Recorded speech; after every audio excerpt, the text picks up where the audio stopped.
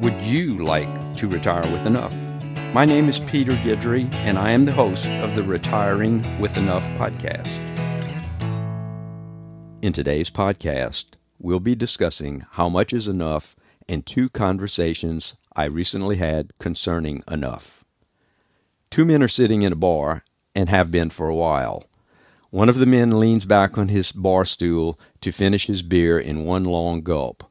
He wavers for a second and then continues backwards, falling to the floor and passes out. The second man looks at his friend, then turns to the bartender and says, "I love it when a man knows he's had enough to drink." In the last week, I've taken part in two different conversations concerning the question of enough. The first conversation was concerned with how much money is enough, while the second conversation was concerned with not having worked long enough. In my first podcast, Foundations of Retirement, the Three-Legged Stool, I introduced the concept of enough.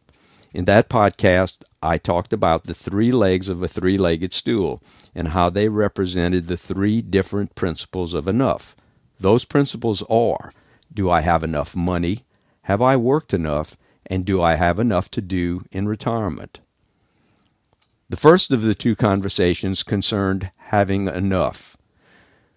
When considering the three principles of enough, do I have enough money is the most straightforward of the three. Establishing how much money is needed to retire is primarily mathematical. Previous podcasts began the process of establishing a retirement number, current net worth, current annual spending, lifestyle, and health. And we combined all of these things in a podcast called Avoiding a Category 5 Hurricane. Going through the process of finding current net worth, current annual spending, estimated retirement spending, retirement lifestyle, examination of current health status, and estimated longevity helps to define a retirement plan and focuses on what constitutes enough in each of these areas. These are the mathematical parts of how much money is enough.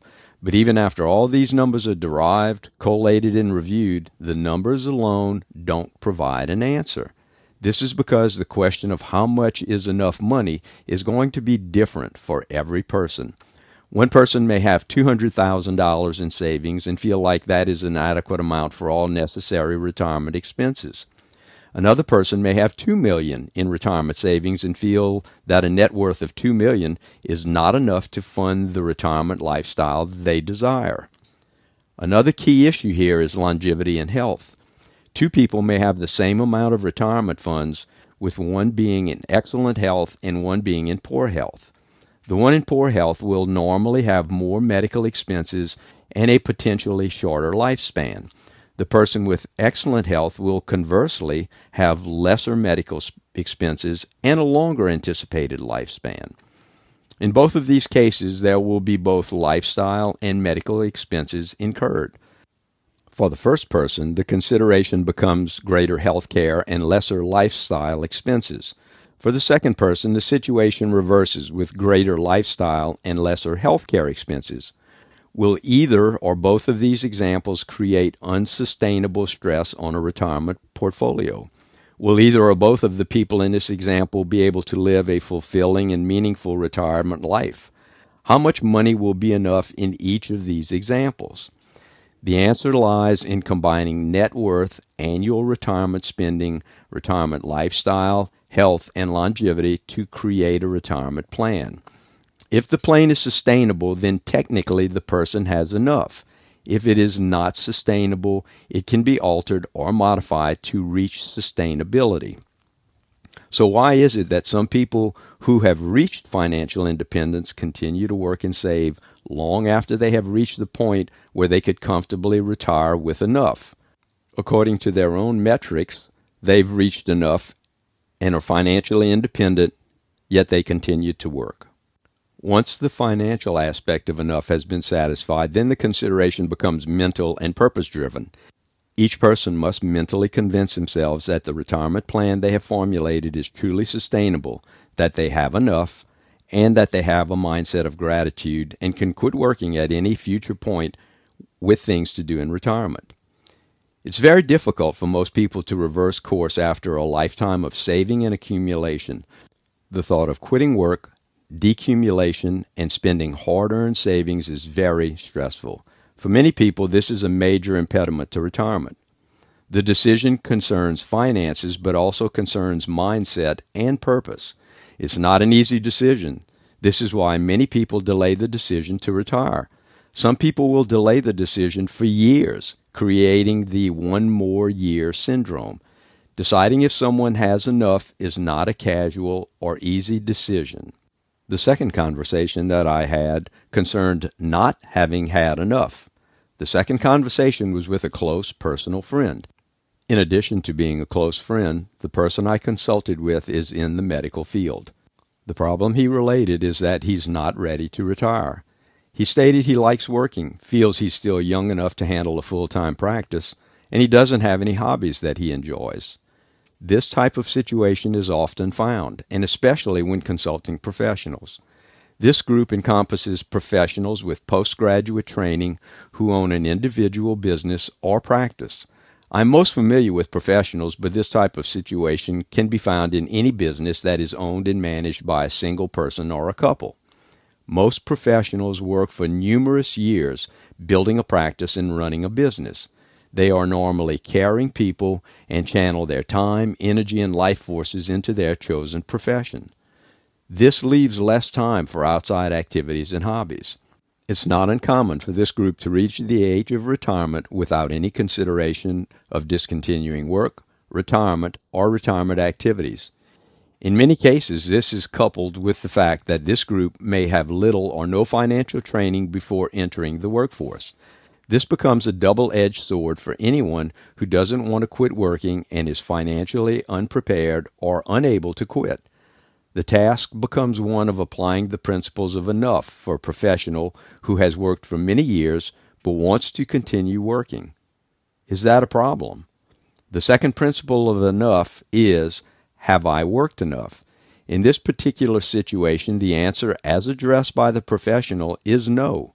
He has not worked enough and wants to continue working in his chosen profession.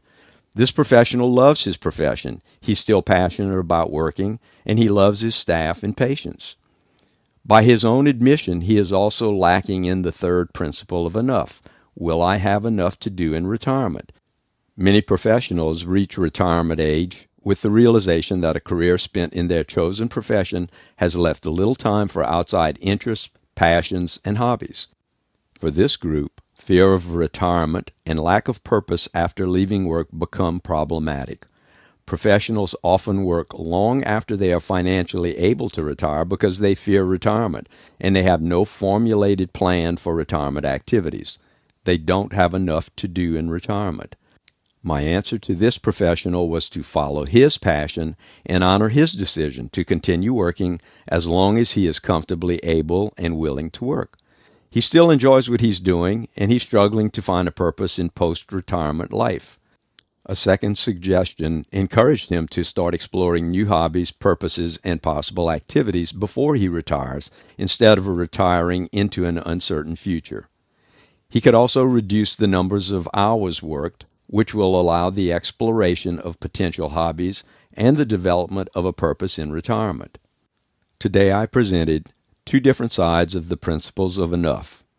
As stated in Foundations of Retirement, the three-legged stool, retirement would be easy if everyone retired on the same day with the same amount of money to do the same things. But life and retirement are not the same for anyone. The realization of enough is a personal decision that must be carefully thought out and determined by each individual. It would be nice if there was a pre-decided path where plans are formulated and answers provided for all retirement questions. Unfortunately, the answers to retirement questions and the path to retirement will differ for everyone, and these answers cannot come from anyone other than the individual approaching retirement. Thanks for listening. If you're enjoying the podcast, please feel free to leave a review. And if you want to partake in an online conversation, be sure to search for the Retiring with Enough group on Facebook. Thanks. The information and opinions contained on this podcast are for general education and are considered general communications. Information on the podcast was obtained from various sources, and Retiring with Enough does not guarantee the accuracy or completeness of any information presented.